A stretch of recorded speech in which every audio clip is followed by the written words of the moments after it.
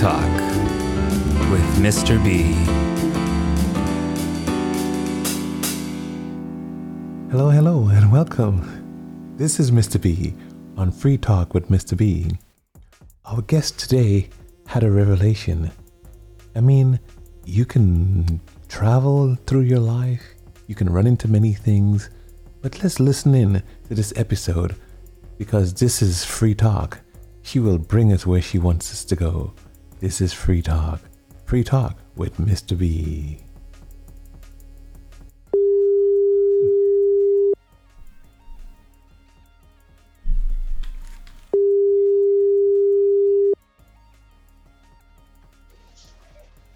Hello, good afternoon.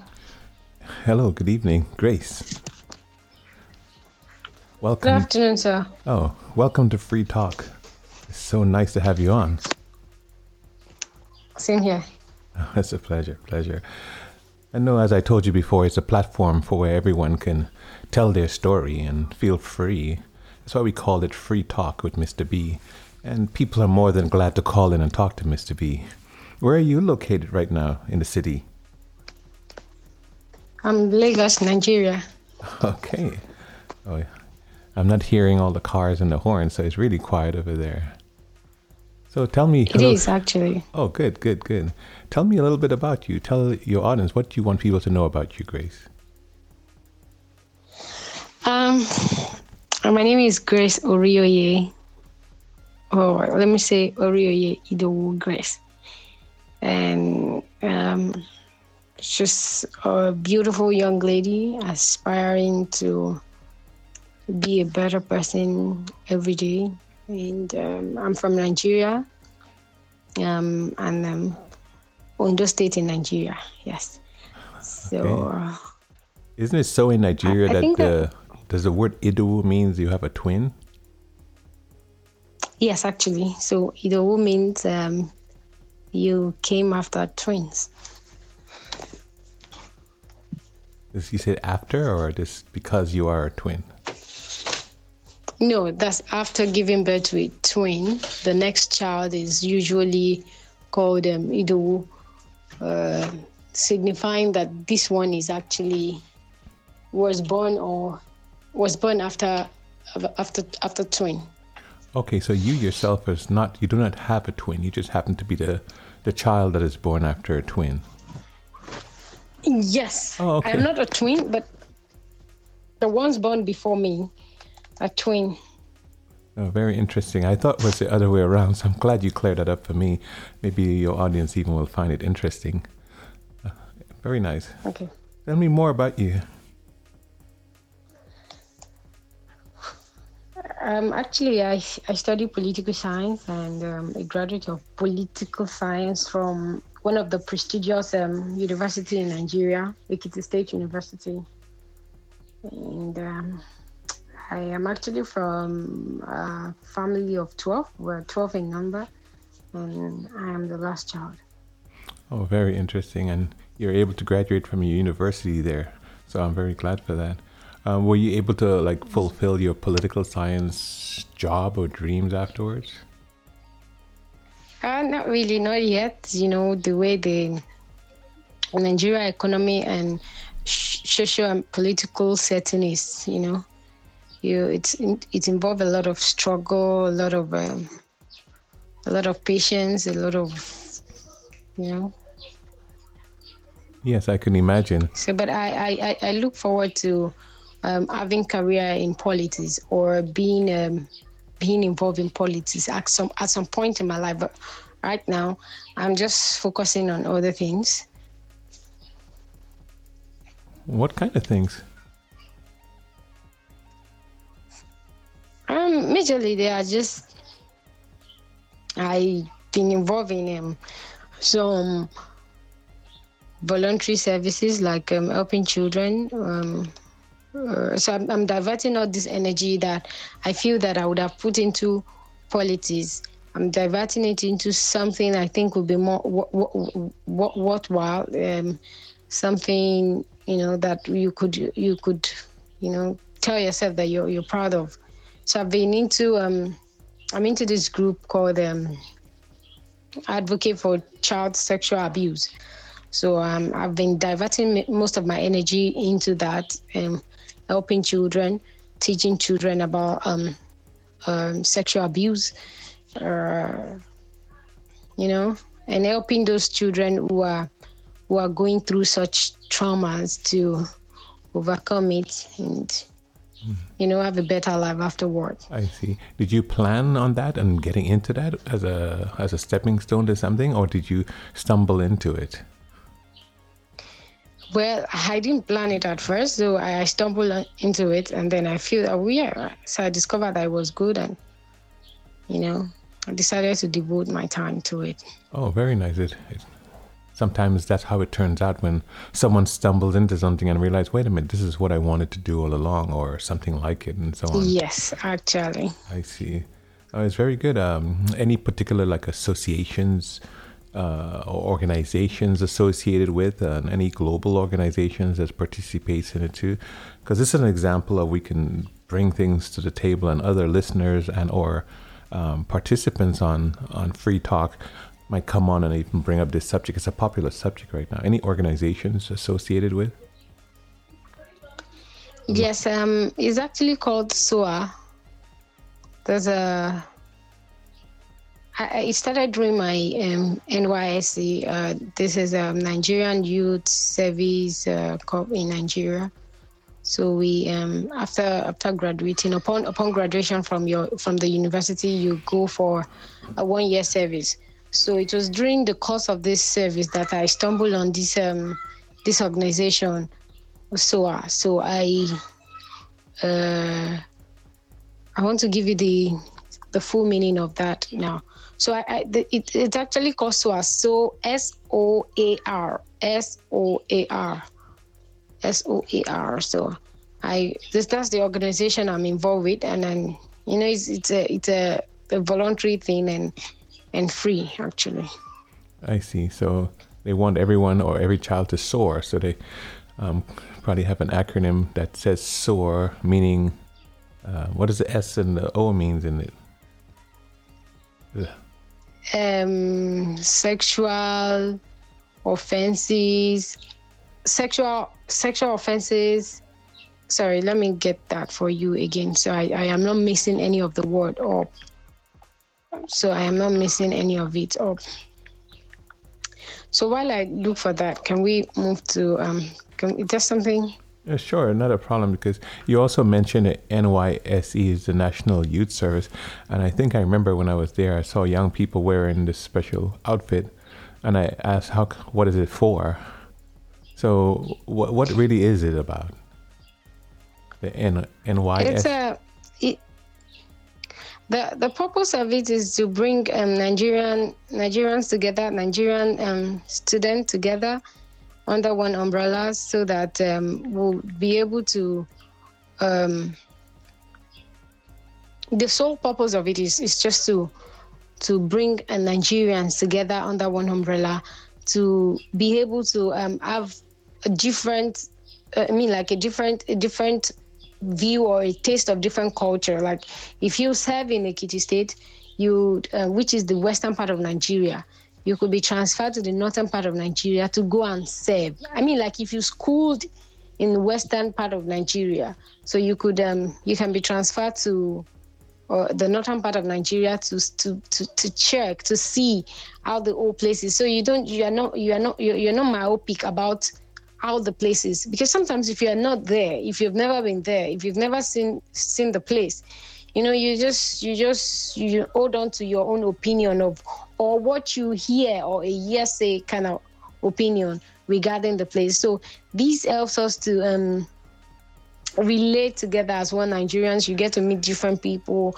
You get to meet different people from different places, from different parts of Nigeria, and then you get to talk. You get to see other people's culture, because right in Nigeria we have different cultures.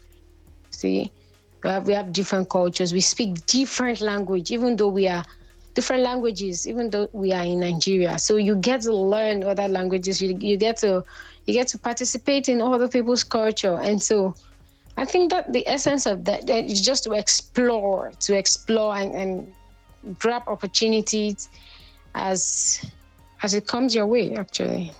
Okay.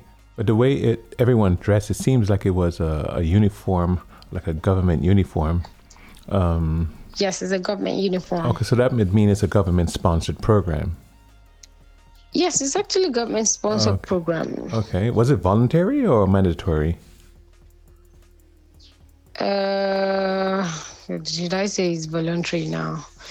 Yes, it's mandatory to some extent, and then it is voluntary. You can decide to do it, and you can decide not to do it. But actually, you can decide to. But if you are above the age, I think the limit age is 30. So, but if you're above the age, you can be excused from serving, based on your age. But if you're still within the age limit, I think you have to do it. I think it is mandatory for you to do it. Okay, and it's like part of the university curriculum or post-curriculum or something of all the universities? Yes, post-curriculum. Okay, that's why I call it youth service. And okay, so go ahead. Yeah, I was going to give you sexual offences awareness and response initiative. So that's actually the meaning of SOA.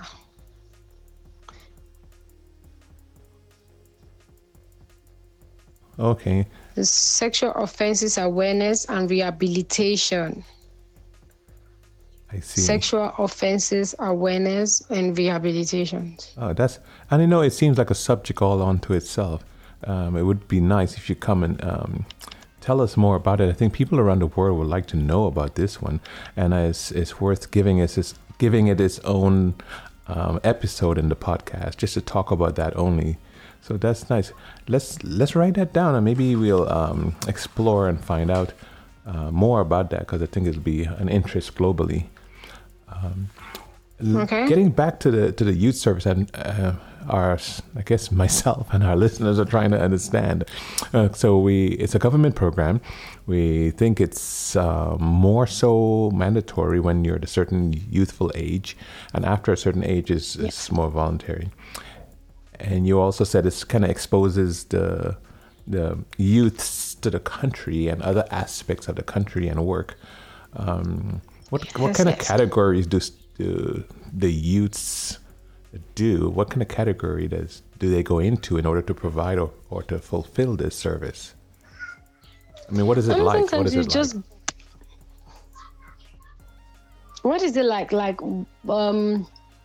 Can you come again? I didn't get that question. For example, in the U.S., some service, when people volunteer, they go into the military and they have certain behaviors, training, and exercises they have to go through.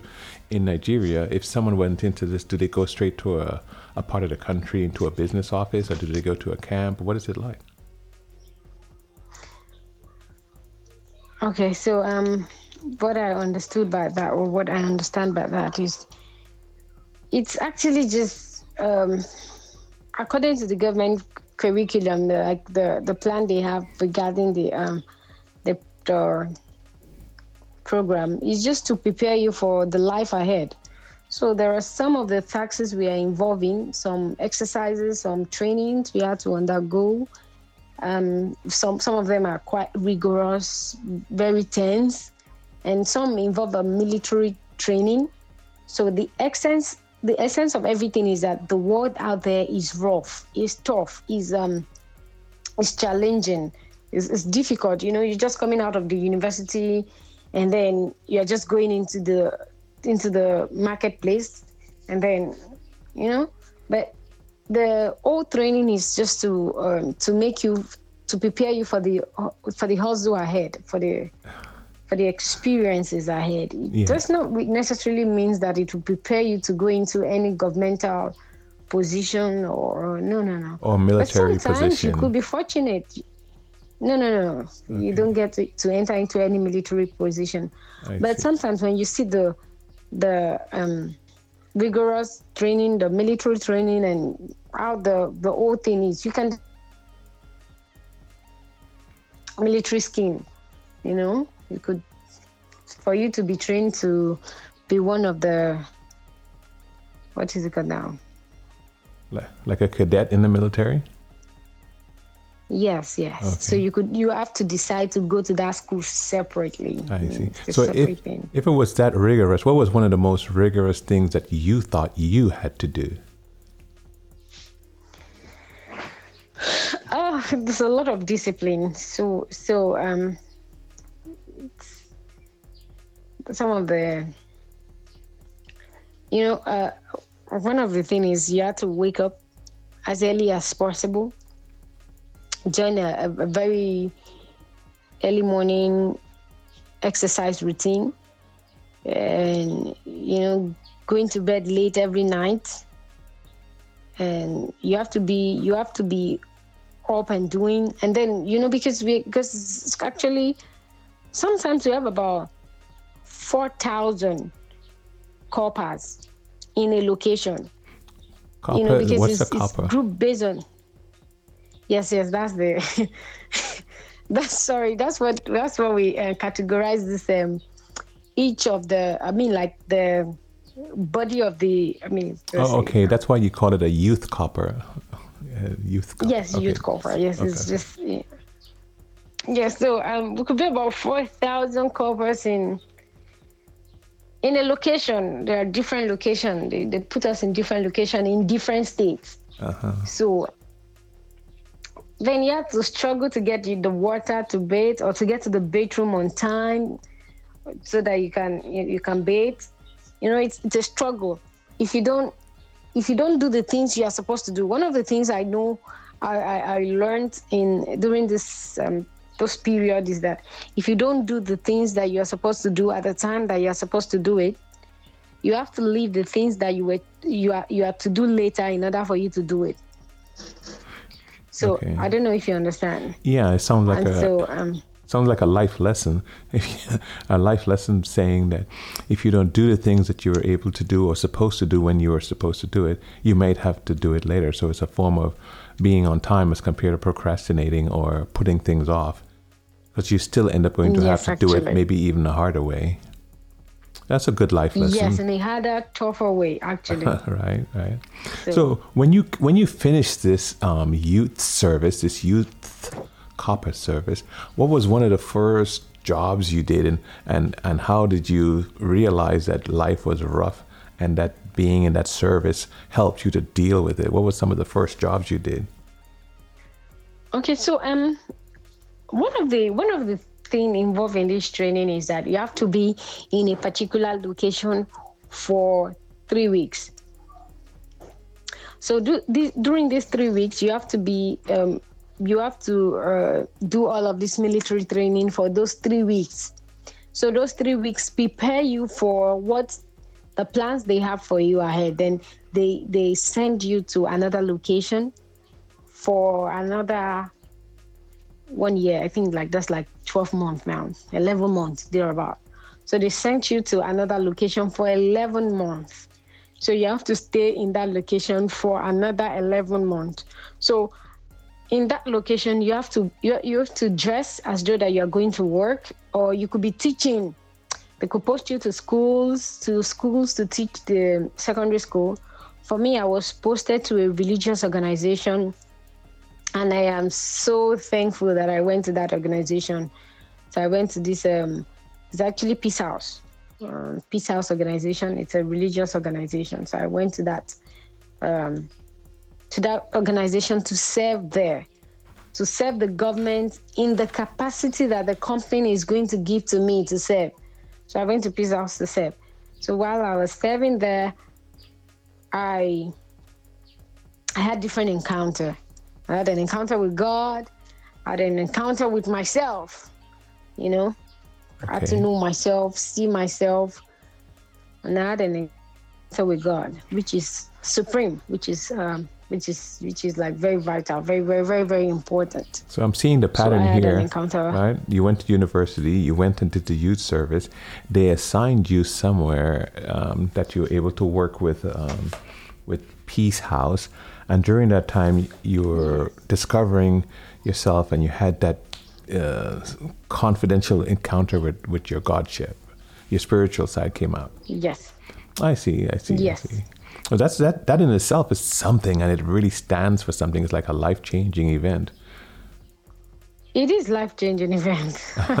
It is life-transforming.